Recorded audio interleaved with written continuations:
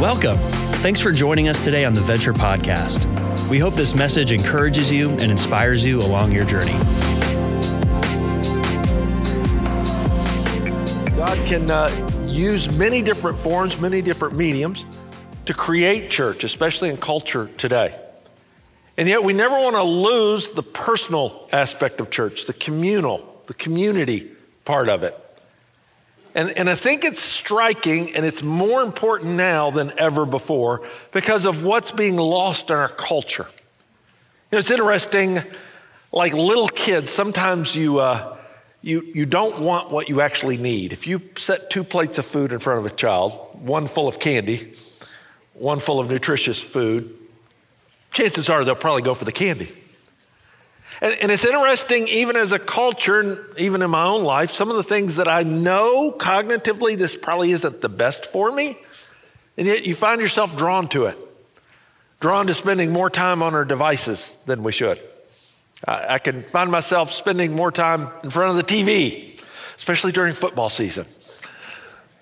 Although there were some great games yesterday, so I'll just go on record with that. It's the struggle with it, and as a culture, we're seeing the impact of it, especially as it erodes this sense of community. And I'm not just talking about church analysis, I'm just talking cultural, sociological analysis. I was reading some of the articles around it. There's a book, Going Solo. I've not read the book, but some of the summary by sociologist Eric Kleinberg. And listen to some of his stats about our lives today. He says 32 million Americans live alone now. That's 28% of all households. In prosperous cities like San Francisco, Bay Area, prosperous cities, those numbers are even higher. 5 million people in the United States between 18 and 34 live alone. That's 10 times higher than it was in 1950. The largest category of single people living alone are middle-aged people, ages 35 to 64. And in world cities, this number goes up even more. In Paris, it's estimated about 60% of the people. In other European cities. And it's not just those who live alone, even those who are families in a house are doing life alone. He described it in it, he said, those in large suburban homes often splinter into private rooms to be alone. The image of the modern family in a room together, each plugged into a separate reality, be it a smartphone, a computer, a video game, or a TV show, has become a cultural cliche because it's more and more the cultural reality. The Journal of Epidemiology, they study epidemics. One of the epidemics they are studying is the impact of social media on our consciousness and our well-being. That's interesting alone, that the journal that studies epidemics is studying the impact socially on us. And they did one study where they just charted a group, about 5,000 people, and charted them for all other differences.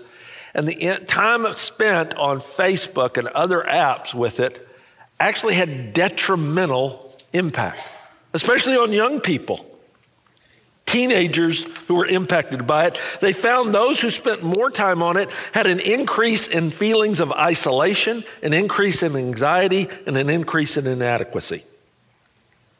And they summarize it. Why would online social activity be so damaging to health and well-being? According to the researcher, it was replacing in-person interactions. What people really need is real friendships and real interactions. There's a part of it, as great as a tool as they are, and hear me, this isn't just an old man get off my lawn rant. I'm not against all social media. I really am not. It's got great impact. We can use those tools. But again, they are great supplements. They're horrible substitutes. And unfortunately, we are using them as a substitute for the real interaction, real friendships, real connection. In fact, listen to the words of Emily Smith. She writes this in The Atlantic. Again, this is a secular magazine. She just said, today, if you look across the landscape, we volunteer less. We entertain guests in our homes less often. We're getting married less. We're having fewer children. We have fewer and fewer close friends with whom we share the intimate details of our lives. We are denying our social nature and paying a price for it. over the same period of time that social isolation has increased, our levels of happiness have gone down while rates of suicide and depression have multiplied. I mean, these are not disconnected facts, folks. The more our social interaction goes down, the more our isolation, our anxiety, our suicide rates, all of these things, because at our very core, and I love the way she puts it, we're denying that we are social beings. And if anybody should embrace that, it should be those who believe we've been created by God, because we were created in the image of a social God. By his very nature, he's relationship. He's always existed as a relationship between Father, Son, and Spirit. And if we are people who've been created in that image, then at a core level, one of our core needs is real relationship. And one of the core functions that he did with his church, and I love his genius in it, is he recognized our greatest needs match his great plan. What he's accomplishing on this planet, he wants to accomplish through a collective people, not just individuals. And I think it's important that we stop, and this week we really want to look at this, because in this individual culture, in this isolation culture, it is very easy for us to turn our spiritual experience and our spiritual relationship with God, everything about it just becomes an individual experience, and individually how I'm growing, and my individual connection. And we do that not just at a loss of how he designed it, but we do that at a loss of our greatest need. Look in the New Testament. I want to walk you through a few passages. I'd encourage you might want to study these later, but if you look at the church and the way the church is described, there's a number of metaphors that Scripture uses to describe the church. A number of ways that it's likened. And no one captures all of it. And I'm not giving you all of them. If you were to do a list of all the metaphors of the church, it'd be a longer list than this. I want to give you the 5 biggest ones, though, and I want us to look at them together. First one, the church is described, we are a family. We are a family. If you look through Scripture over and over again, it talks about the fact, because we have a relationship with God the Father, in that moment, when you accept the free gift of salvation, the free gift of forgiveness that comes in Christ, he not only forgives you, he adopts you. God adopts you into his family, which is amazing when you think of all the things he could have done to actually love us enough to not only forgive us, invite us into his kingdom, and we come into the kingdom walking through the front door as his kids in a relationship with him. Look how 2 Corinthians chapter 6 puts it. I will be a father to you, and you shall be sons and daughters to me, says the Lord God Almighty. I mean, we sang, he's a good, good father. That's who he is. And again, I love this image. For me, it really is so important in my life, having lost my father as a child, and for God to express and to invite me into that kind of relationship with him is unbelievable to me. But you know, I can turn this relationship into this is how the verse reads for me. I will be a father to you, and you shall be my son, period. Yeah, we don't need anything else in the verse. But that's not what he says. In fact, if you read the family verses over and over again, invariably he always uses plurals. You shall be my sons and daughters. See, here's the reality. I can turn my spiritual relationship with God into an only child relationship. And I love you guys, and I know you're brothers and sisters, but you know, I'm his special son. And he really loves me. And I can make everything about me in it, what I like. See, the thing about siblings, man, if you grew up with siblings, it's hard. They push your buttons. One of my sons a while back, he was invited over to a friend's house. And the friend he was hanging out with was an only child. And they had a great time. The next day I said, man, how'd it go? And he goes, Dad, it was awesome. He has 2 gaming systems, Xbox and PlayStation, so we can play all the games. And then we went to a movie, and then after the movie, we went to Golfland. And then after that, we went out to dinner. I was like, wow, you guys blew it out. And then he stopped me, he looked up and he goes, why did you and Mom have so many kids? I said, what? He goes, I wish I was an only child. I said, well, I hate to break it to you, bud, but I mean, if we had stopped at one, you wouldn't exist. Better be glad you made it into the roster here. Now, I understand what he's saying. As much as I tried to convince him the rest of that day that you're going to appreciate your siblings and the things that they had in your life, he wasn't seeing it that way. And it's easy for me to see it in that context.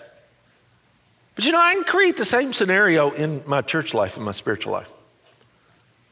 That everything I think about, everything I pray about, everything I do, at the end of the day, is really about me. And yet God has called us into a family with siblings. And siblings don't always agree. And siblings get on each other's nerves. And siblings cost something of you, your time and sometimes your money. But we're family. Isn't it interesting? Even when Jesus taught us to pray, he taught us to pray collectively, not individually. I don't pray to him, my Father who art in heaven. Give us this day my daily bread. Forgive us my debts. I don't even just own just my sins. What did he say? He says it's our Father. Give us this day our daily bread. So who else is in need that I'm praying for? Forgive us our debts. Not just what I did, but what do we need to own together? See, church by design, being the family of God, always calls us outside of ourselves. And we can never lose sight of that. Let me give you the second metaphor. We are a building or a temple. You read through it, it's used several times. The building, the foundation, or we're the temple, individually temples of God, but also collectively the temple of God. Read with me in Ephesians 2. So then you are no longer strangers and aliens. Now you're fellow citizens with the saints and members of the household of God. So we're that family of God together. Now he switches his metaphor here immediately though, built on the foundation of the apostles and prophets, Christ Jesus himself being the cornerstone, in whom the whole structure being joined together grows into a holy temple in the Lord. In him you also are being built together into a dwelling place for God by the Spirit. So Paul gives this image now. He says, you're not just the people in the house, you're the structure itself. You are the temple. You are this presence with that. And if you read through the New Testament, it's always built on the fact that there's generations that went before you. None of us arrived and we were it. In fact, the most important part of any building is the foundation. And especially one that's built with a cornerstone. And so he always points back to the fact that it all starts with Jesus. Jesus is the cornerstone. And then in that foundation, you have the apostles and the prophets, that generation that was given, through whom that we have the Bible itself, through whom the foundation of the church was laid. And then on top of that, you've had evangelists and pastors and teachers and the generations after generations that build on top of it. And again, it's this great picture, I think, to realize that I'm a part of something that's bigger than me. And by the way, I'm part of something that's gone on a long time before I ever showed up on the scene.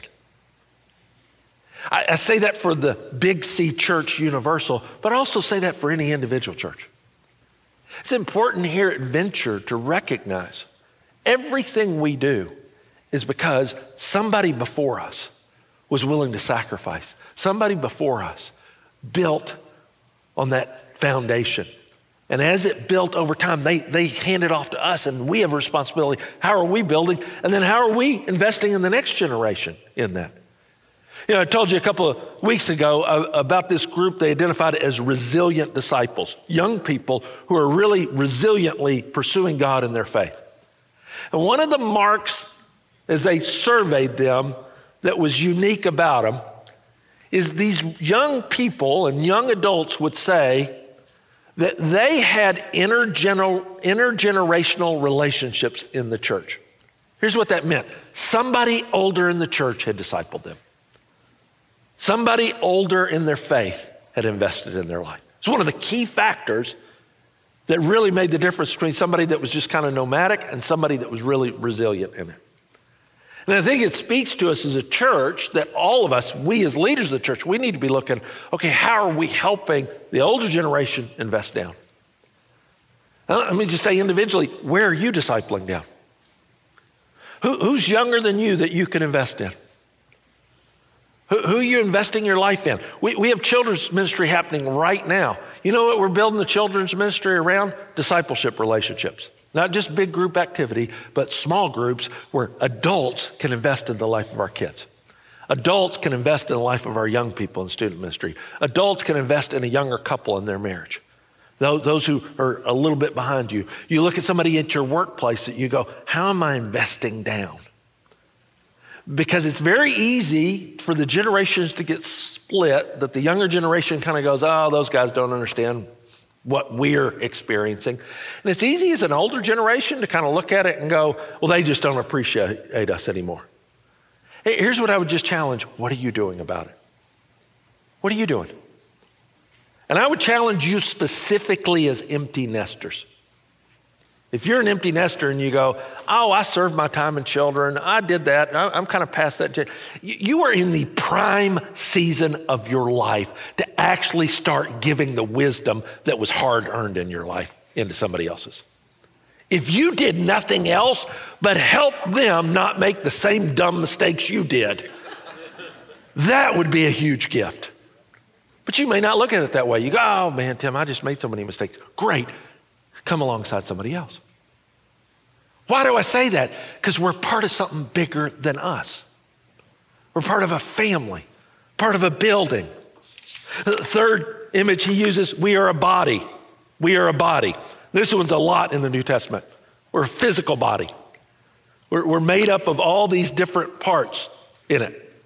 And in that body, you can look how he puts it. For as in one body we have many members, and the members do not all have the same function, so we, though many, are one body in Christ and individually members one of another. The imagery of the body, it really, 1 Corinthians 12, he really goes into detail with it. He talks about some parts of the body are very visible and seen. Some parts are lifted up. All parts are valuable in the body. They each have a little bit different form and function.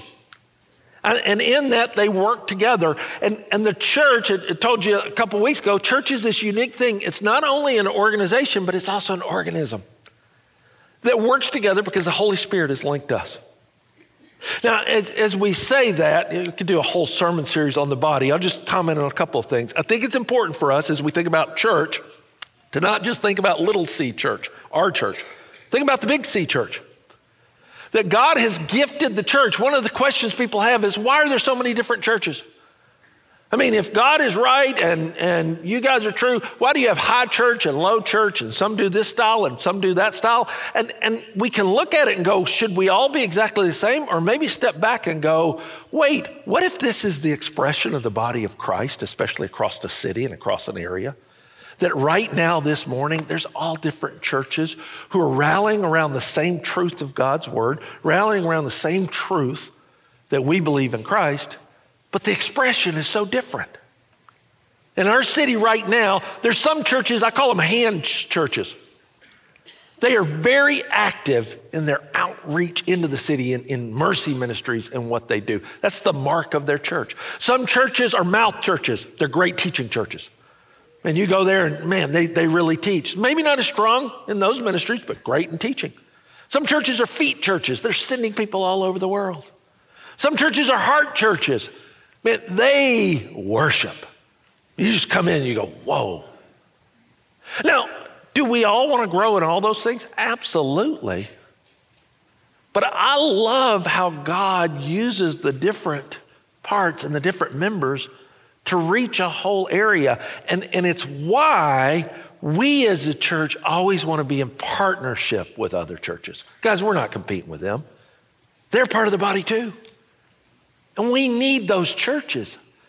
That's why once a month I meet with pastors from our city so we can pray for each other and help churches that are struggling and help in different ways. Because we want to be a part of that body. What's true in our city is also true in this place. Your gifts are needed in this place. There's not one invaluable part of this body. And if God has united you here with us, we need you. We need your gifts. We need your passions. We need what you uniquely bring to this church. One final thing I'd say with the body, and you just need to recognize, every time that he talks about the body, he describes it in terms, that's how we actually grow. And I would just go on record saying, when you are not in the body, with the body, connected to the church, you stop growing. Now, you can grow in some ways of online, and you can listen to sermons, and you can kind of craft your own spiritual life out there, but you will stop effectively growing if you're not part of the body. And I say that because that's how he designed it. Fourth thing, we are a flock. We are a flock. We don't always like this image because that means we are sheep. But part of it is he recognizes, he says, hey, this body, this collection of people, it needs some leadership. And Jesus is our chief shepherd. He leads us. He lays down his life for us. But he also says to the church, it's interesting, Peter describes, as he's writing to the elders, what their leadership should look like. The leaders of the church. He says, shepherd the flock of God that is among you, exercising oversight. So you have to give some leadership, oversight there. It's not like the sheep just scatter or will go any direction. He says somebody's got to step forward, and you guys have been commissioned to give oversight. Now, don't do it under compulsion, but willingly, as God would have you. Not for shameful gain. You're not trying to make a bunch of money off of it, but eagerly. Not domineering over those in your charge. I think this is one of the reasons that people have had a lot of bad experience with church, because as leaders, it's easy to domineer at times instead of leading from among, but being examples to the flock. And then he says, and lest you forget, you guys are just under shepherds. When the chief shepherd appears, that's Jesus, you will receive the unfading crown of glory. So a part of this body is there does need to be leadership. There does need to be oversight. We are an organism. We're a body, but we're also an organization. And he looks to the shepherds, the elders, and he says, you're supposed to shepherd the flock, lead in a way that you don't dominate, you don't use power. That's how the world leads organizations, from a power down. You're supposed to lead from among and shepherd the flock of God. Final image you see in this is we are his bride. We are his bride. And this mystery that he describes of how marriage is like the church, and that Jesus calls the church the bride and he is the bridegroom. In fact, I love how he puts it in Paul's writing in Ephesians chapter 5. He's writing to husbands, and he's challenging us to love our wives like Christ loved the church. And look how he puts it. He says, husband, love your wives as Christ loved the church and gave himself up for her that he might sanctify her, that he might clean her, having cleansed her by the washing of water with the word, so that he might present the church to himself in splendor, without spot or wrinkle or any such thing, that she might be holy and without blemish. Now, if you read in the book of Revelation, that will come at the end. When Jesus is the bridegroom, shows up and claims his bride. In their culture, that's what a wedding was like. The bridegroom literally came to the home of the bride, and he claimed her as his own. And in Revelation, we got this great picture that Jesus as the bridegroom will come one day, and he's coming to claim his church. He's coming to claim all of those. And this interesting picture, there's a part of this I love. Because we always picture the wedding. There's the bride, and she's so beautiful, and she's got the white dress on, and it's probably the best presentation. The reality is we didn't have the opportunity, we didn't have the ability to even clean ourselves up. And left to ourselves, we are literally, Scripture describes us as filthy, with filthy rags on. Jesus loved us so much that instead of coming and going, oh, that's not the bride I wanted, he actually moves toward it. He moves toward us. He said, let me clean you. Let me clothe you. Let me make you the bride that you should be. And as I go through this, and then I will claim you. The one who did it in us is also the one who will claim us. And there's this beautiful picture in Scripture. If you read through this imagery, when he talks about his fervent love for his bride, his church. When he talks about what she means to him. And I would just challenge all of us, because sometimes when we talk about the church and the problems of the church, I think there's a place for honest assessment. And hopefully you've been hearing that we go, yeah, we have to face where we've not lived up to what he's called us to be. But I would be very careful before you just attack the church. Before you just say words that you go, man, I'm just going to attack the church as is. And I'm not talking about any one church, I'm talking about the church. And the reason I say that, the church is his bride. I'm going to just tell you, you attack my bride, you say things about my bride, we're going to have words. We just are. If you said to me, oh, no, Tim, I love you, I just can't stand your wife. I would look at you and go, you don't love me. Don't say you love me. My life is so aligned with her. You either don't know me or you've created something that you think I'm supposed to be. And I think we have to be careful as well. That it's real easy in the culture today. Oh, I love Jesus, I just hate church. And Jesus looks at it and goes, wait a second. I died for her. I gave my life for her. I've committed everything to her.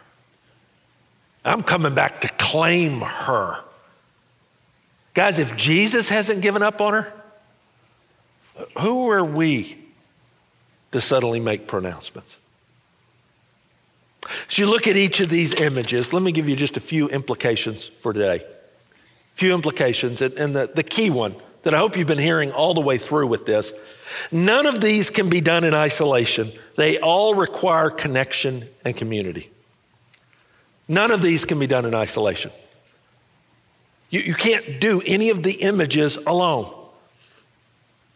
A family, he says out of the gate, we're siblings. The bride, there's only one bride. Jesus is not a polygamist. He's only claiming one bride with it. The temple, you're either a part of the temple, you remove part of a building. If you take one brick out of a temple, man, it suddenly went from being part of something that's big and majestic to a brick. And that's what happens when we separate ourselves from what is good and what God is doing. A flock. What do you call a sheep that's away from the flock? Lost. That's what Jesus called it. In fact, he had a whole parable about it. Remember that? He said, there's 99 and there's one over here. Now notice what Jesus didn't say. He didn't go, yeah, there were 99 and then there was one sheep that was alone, but you know, it was okay. It was just a season in the sheep's life. He needed some time alone. He had been part of a small group of sheep and they had not been good to him. And so, you know, he didn't really like the grass they were eating over here. And he found he could find better grass on his own out there. He felt like the flock had really been getting institutionalized. I mean, doing everything the shepherd wants. And so he wanted to go and be on his own. It was okay. It was okay to have a season like that. Does Jesus talk that way? No, Jesus goes, it's lost. This is a desperate situation. So much so, he goes, but I am a good shepherd. I don't let people stay lost. I go and I find them. But when he finds them, what does he do? He brings them back to the flock. Because this is where you need to be. If you're going to be a part of the temple of God, if you're going to be a part of the family of God, if you're going to be part of the flock, if you're going to be part of the body, think about a body. I mean, if you take any part of the body and separate it from the body, how would you describe that? Gross. Literally. I mean, if you took my finger, it's awesome here. Cut it off, put it on the ground right now, not so awesome. We don't even want to look at it. And if I cut my finger off, would the paramedics run in and go, oh, you cut it off? We got a little time, let's let it sit. No, they would go, this is a desperate situation. Time is short. Because the reality in a body, if you get cut off from a body, you know what they call it? They call it dying. It's not growing or living, it's actually dying. See, I think we lose sight of this and we let an individualization of our culture and an isolation of our culture kind of drift into church, that we try to create a solo spirituality in it, and we're losing the fact that all throughout Scripture, all throughout God's design, He designed it together. And it's easy because you might look at your life and you go, oh yeah, but I can succeed so much more if I'm not bogged down with all of this. And yet it's a false illusion. Wendell Berry describes, he was in the Midwest. There's a plant there, the Maximilian sunflower. These plants, they grow to about 10 feet tall, huge blossoms on them. And yet, by design, the way these plants flourish best is when they are right next to each other. They share together. And he was walking along and he pointed out this one Maximilian sunflower that was by itself. And it was huge, it was 10 feet tall, and the blossoms on it were massive, that if you just stood back, you'd go, oh, well, that one's succeeding more than this group. And part of it, you go, yeah, I can see why. It's got the soil to itself, it's got the sun to itself. But that's the problem. When you get up closer, the weight of the blossoms were actually breaking the branches. Some of the nutrients that should have been shared are not there. It's this deceiving picture that life alone, actually I can flourish more. And in fact, I can't get bogged down with that so that I can flourish, not realizing it's killing. And I think we're doing the same. I think in the busyness of our life, in our pursuit in life, and the things we're trying to do in life, and we just don't have time to be slowed down. And you can look at some metrics and you'd go, oh man, I am flourishing. But if you look at the roots and you look at the branches and you look at the life, you look at the studies, this is what the anxiety is telling us, folks. This is what the increase of isolation is telling us. It's not flourishing. And God knows that, and He knows us. And that's why I love, if you look at the second point in this, I love that God designed the church to be the place where our deepest needs meet His greatest plan. He had a plan for reclaiming this planet for His kingdom, and He set up His plan in a way that it actually meets our deepest needs. It meets our deepest needs spiritually as Jesus came and He died on a cross for us so that I can have a relationship with God. It meets our needs socially, so that I know I can't do life alone. I need to belong to someone. I need people to know me and love me. And He goes, yeah, that's why I did this collectively. It meets our need for purpose, that my life has meaning, that I know why I am here, that I recognize that all of it is a part of His kingdom. All of it is a part of being the church together. Church is not just what we do on street corners and on Sunday mornings. Church is what we do 7 days a week as the people of God, connected together as the family of God, as the temple of God, as the flock of God, as this body that spreads across this planet connected through His Holy Spirit. What He designed is actually what I need. And we should look at it and step back from it and go, am I setting up my own life in a way that is keeping me from that? That there's a part of the way we're moving as a culture, when I look at those studies and all that, part of it's just kind of crazy. I'm reminded of the story Haddon Robinson says. He went touring an institute for the criminally insane. And went in, and there was one place, there was about 100 prisoners that were there and only a couple of guards. And he said at the time, he goes, aren't you worried they're going to actually unite and overthrow you? And the guy taking him around says, oh, you don't have to worry about that here. The insane never unite. It's part of the sickness. They just pull apart. There's a part of it, I look at that and I go, is there a collective insanity that's kind of hitting us as a people as we keep pulling apart more and more? And could church be the place that connects all that? Final thing I want you to leave with, because it's so important. Everything we talked about only works because of one person, Jesus. Final thing you see from all these images, the church is absolutely dependent on Jesus. No Jesus, no church. No Jesus, no church. The only reason we're the family of God is because the rightful Son of God was willing to share all that was his with us and invite us into the family and actually provide the way with his death on the cross. The only reason we're the flock of God is because he's the good shepherd. The only reason we're the temple of God is because he's the cornerstone. The only reason we're the body is because he's the head. The only reason we are a bride is because he's the bridegroom.